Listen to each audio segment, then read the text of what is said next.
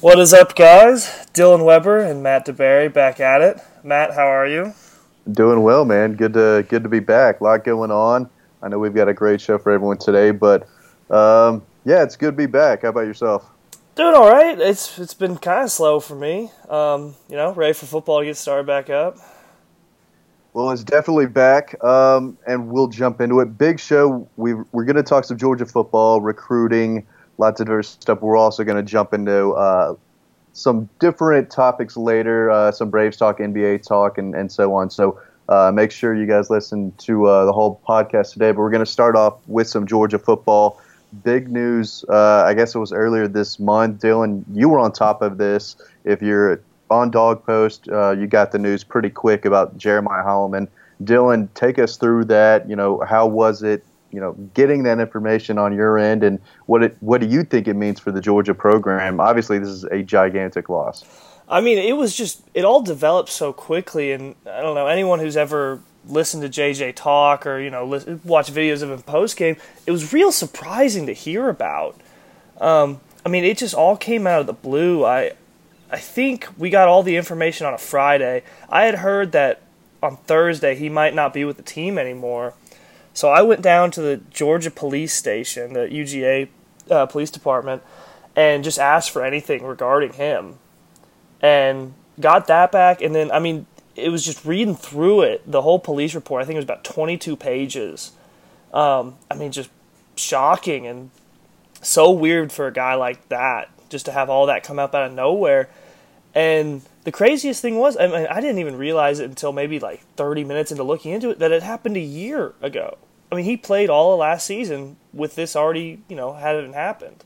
And that's not to say I think anyone knew about it, but, that is just weird to think about, that it took that long for all this to come up.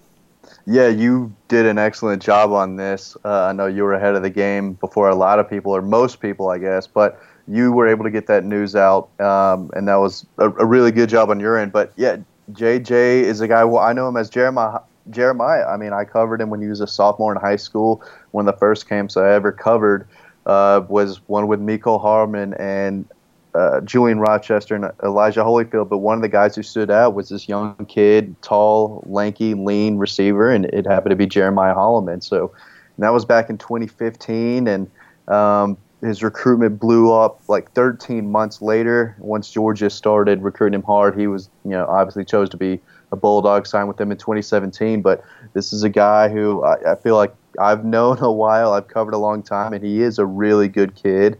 And this was shocking, like you said.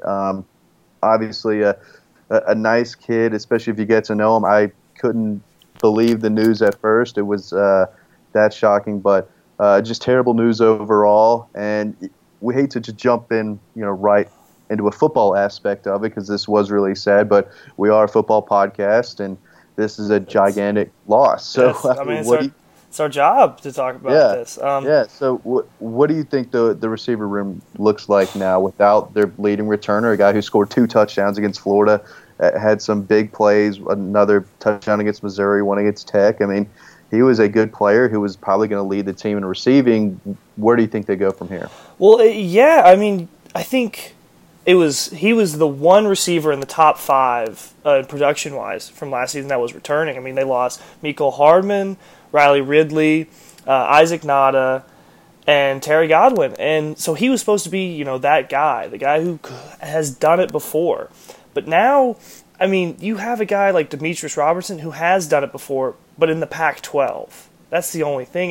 He had a stellar freshman year at Cal. I think he had, somewhere around 800 yards and, 7 touchdowns or so. But, last year didn't do much for Georgia. I think he was hurt a lot of it. But then after that, it's just a bunch of guys who, highly recruited out of high school, but guys who haven't produced yet. And that's a little scary.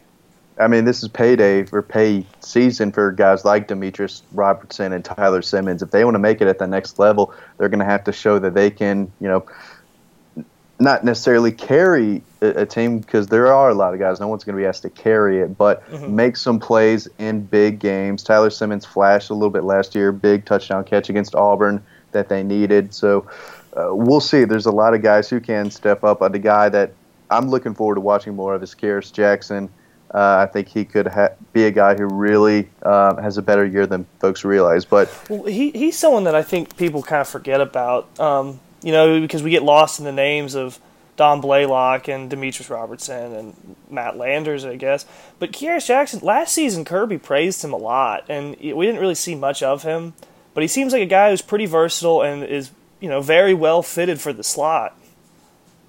Yeah, and he's big. He's got some muscle on him. He can break tackles, and I think he can help in the kick return game and the punt return game. He'll be an option back there. James Cook, maybe Dominic Blaylock, and a few others will get an opportunity there. But if you're Jake Fromm, I mean, who's the guy you lean on? I mean, that's got to be the guy. He's trying to figure that out right now because there is no number one. I don't know what you're hearing there. I mean, certainly he's in the ear of George Pickens and Dominic Blaylock. These guys are going to have to be ready. But if you're Jake Fromm, you're looking around and saying, where's my go-to guy? Where's my third down guy? And that's someone that he has to develop that connection with right now when practice starts. But we'll see where it goes. Numbers-wise, I don't think he's going to lap the stat sheet because, again, this is a run-first offense still.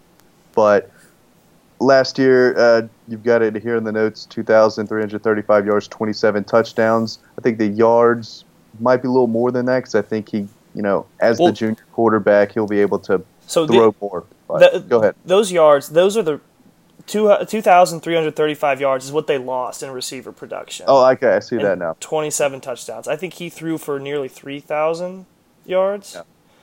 And I read that wrong. But, I mean, who's he going to throw to now? I mean, that's the question, because his first two seasons, you look and he had guys that when he was in trouble, he could always kind of count on.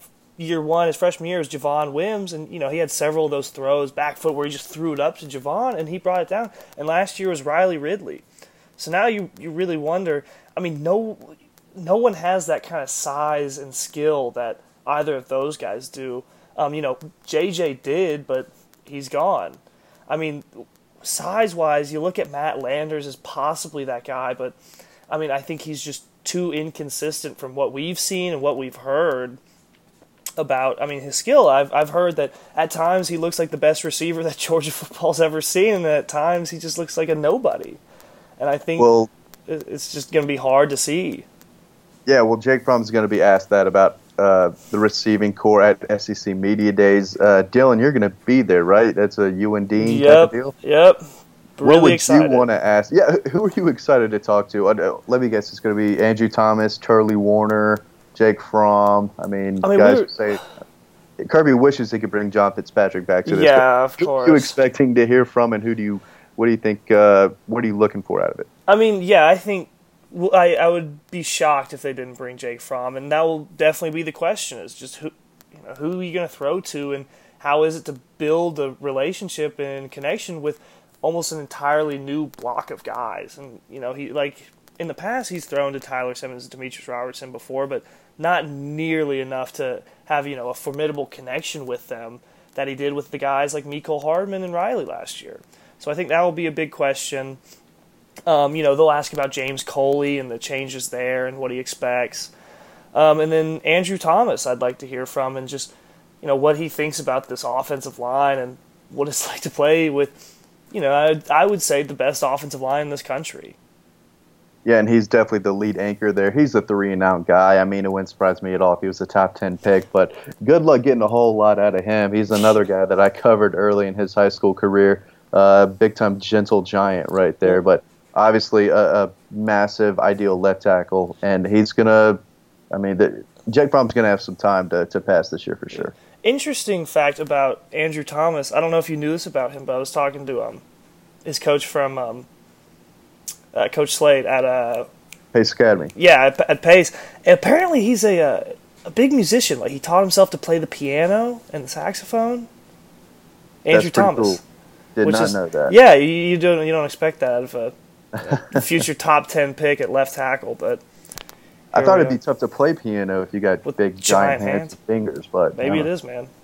Yeah, talented dude. So, yeah, lots of team stuff going on. If you're on Dog Post, make sure you're on Dog Post. There's lots of content coverage coming from SEC Media Days. But this past past month was big for me. It was a big June on the recruiting trail, Dylan. 6 commitments from Georgia, or for Georgia this month. A lot of them coming from Florida. They picked up a defensive lineman commitment. He'll play defensive tackle Warren Brinson out of IMG. Picked Georgia over Florida. They got Josh Braun from the Jacksonville area, massive 6'6", 330-pound offensive lineman. He chose Georgia over Florida and South Carolina. Marcus Rosemy, the number 1 wide receiver in the state of Florida, chose Georgia over Florida. He told me that he knew Georgia was going to be the pick 2 or 3 days after his official visit to Florida. So that was really interesting. I wrote a story up on that. If you're listening, make sure you're on Dog Post. That was a good story there. But he's one of the top receivers in the country. Fresh off an official visit to Florida, chooses Georgia less than a week later. Corey Wren, you've got your Isaiah McKenzie type slot wide receiver who's going to help you in the punt and kick return game. Big speedy guy out of Louisiana. They got their kicker, Jared Zirkle from the middle of nowhere in Texas. Hope that doesn't offend anyone there. Super small town out there, Dylan. There's a lot of middle of nowhere Texas. It's like right underneath Oklahoma. Wait, what? Yeah, that's like real middle of Texas, nowhere. I think so. Yeah, but he can kick the football pretty far, so he's got a scholarship to Georgia. I think I'm missing one more. But if you're on Dog Post, you can go and look that up. But big recruiting month for Georgia. Andrew Ram is a guy who I just wrote a story on about 10 minutes ago on Dog Post. He's going to make his decision public this week. I think it's down to Georgia and Oklahoma. Michigan is that third team in there. But right now I feel like he is going to commit to Oklahoma. But with Sam Pittman, you never really know. So he's a guy who could commit to Georgia this week. I think it'll be Oklahoma. But, again, you never know there. And then later this month, 5-star running back Kendall Milton out of Fresno, California, will be making his decision. 6'2", 220-pound guy. Will choose between Georgia, Ohio State, Alabama, LSU, and I think one more. I think Texas was in that 5th range. I'm not really sure, but could be another big month for Georgia on the recruiting trail. I mean, running back-wise, I think you said Georgia needs to take 2 guys in this class. And right now it seems like it would be between Milton, Zach Evans out of Houston, and Tank Bigsby. Where do you think Georgia's at with those guys, and who do you think they bring in? Well, right now I think they're going to get Kendall Milton, the 5-star running back from California, and then I think they'll stay in-state and land Tank Bigsby out of West Georgia. Took a lot of visits to Auburn recently. A lot of people thought he might be headed to South Carolina, but Georgia's really turned up the heat on him this spring. Went and did a personal workout again with the staff, and I'm hearing that Georgia has been in this for a while now, more than people think. And I think if they push for Tank Bigsby, I do think they can land him. Marshawn Lloyd is another top 100 running back. He's committed to South Carolina. I think Georgia's going to stay in his ear and keep trying to flip him. But I do think they're going to land Kendall Milton later this month, and I think they're going to get one or the other between Tank Bigsby and Marshawn Lloyd. Still hearing Georgia's in the mix for Zach Evans, but I think LSU and Alabama are ahead of Georgia right now.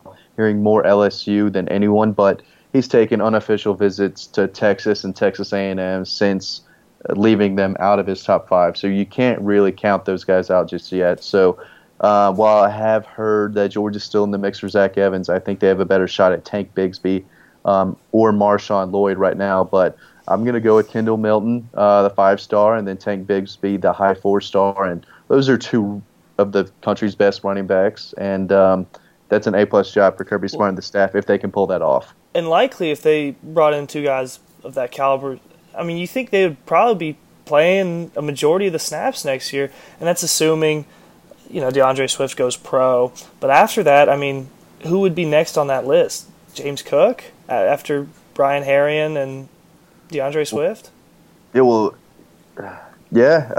Maybe Zamir White's still the biggest question mark on the team. James Cook is still more of a weapon than an actual running back. Yeah. Kenny McIntosh is the incoming freshman. Big bruiser type. I wouldn't say he's a 3-down complete back just yet, but he's a guy who can get some carries and should still be successful at this level. But, yeah, Kendall Milton is a guy who can come in and see the field right away, and Tank Bigsby is a guy who wants to do that as well. He told us in February when we went down to see him and did a big photo shoot with him. He said his plan is 3 and out, take care of his family, this and that. He's all business. He wants to come in and play early. That means a lot to him. So if Georgia is pushing for him, it's because they think he can come in and play, which is exactly what he's looking for. So again, Georgia's going to be okay at running back for a long, long time. As always. Matt, how are the Braves? The Braves are good, man. The Braves are good. It's exciting. Have you seen a game since we were at the beach, I guess? I've seen one on, but I didn't really tell what was happening. I think they were playing the Pirates. Okay. That was a tough series. I think they won 3 out of 4 there. But, no, they're 6 games up in the division. They're hitting the ball really well. The young guys are playing really well. Freddie Freeman has been outstanding at first base. Josh Donaldson at third was playing terrible baseball for the first 2 months. Now he's tearing the cover off of it. But they're fun to watch. They're scoring runs. They've got a lot of young players, but the pitching still isn't there.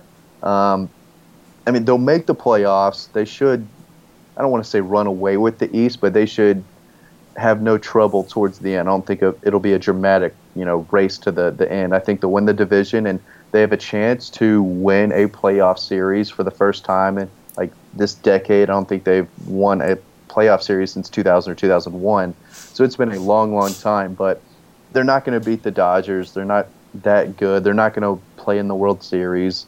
But this is a really good team, and they have been fun to watch this summer. And, 6 games up, second best record in the National League, fifth best record in baseball. They've been fun to watch. The home run derbies tonight. Ronald Acuna Jr. is in the home run derby representing the Atlanta Braves. So that'll be fun to watch. But I know you're not a baseball guy, Dylan, but it has been fun. But they're not a World Series type of team this year. They could be in the next few years, but I'm not going all in on the World Series run just yet because the best teams do find a way to win it all in baseball, and they're not better than the Dodgers, but it has been a fun summer to watch. What do you think it would mean for them to win just one playoff series? Do you, just going forward with the future? Oh, that'd be huge. Well, a lot of it's tough to be a Braves fan because we expect to win the division. We expect that, but I never have any expectations of doing anything in the postseason. So they've gotten there a lot. They've lost in the first round pretty much every time in the past 20 years. So it would be a big deal, especially because that's where I expect this team. I expect them to win a series in the playoffs and get over that hump this year because they really can hit the ball, and they are fun to watch. They're great in the 7th, 8th, and 9th innings, but they don't have a true closer. The bullpen isn't there, and they're starting pitching. That's what wins in the playoffs. That's what gets you to the World Series is dominant starting pitching, guys who can take you 7, 8, maybe 9 innings of shutout ball and get you a win, when you're on the ropes and have to win. I don't think the Braves have those type of guys except for Mike Soroka, who's 20, 21 years old. But again, a lot of young talent coming in, and it's fun to watch, but if they could just win a playoff series, that would be huge. That would be huge because I'm not expecting a World Series from this team, but that is an achievable goal.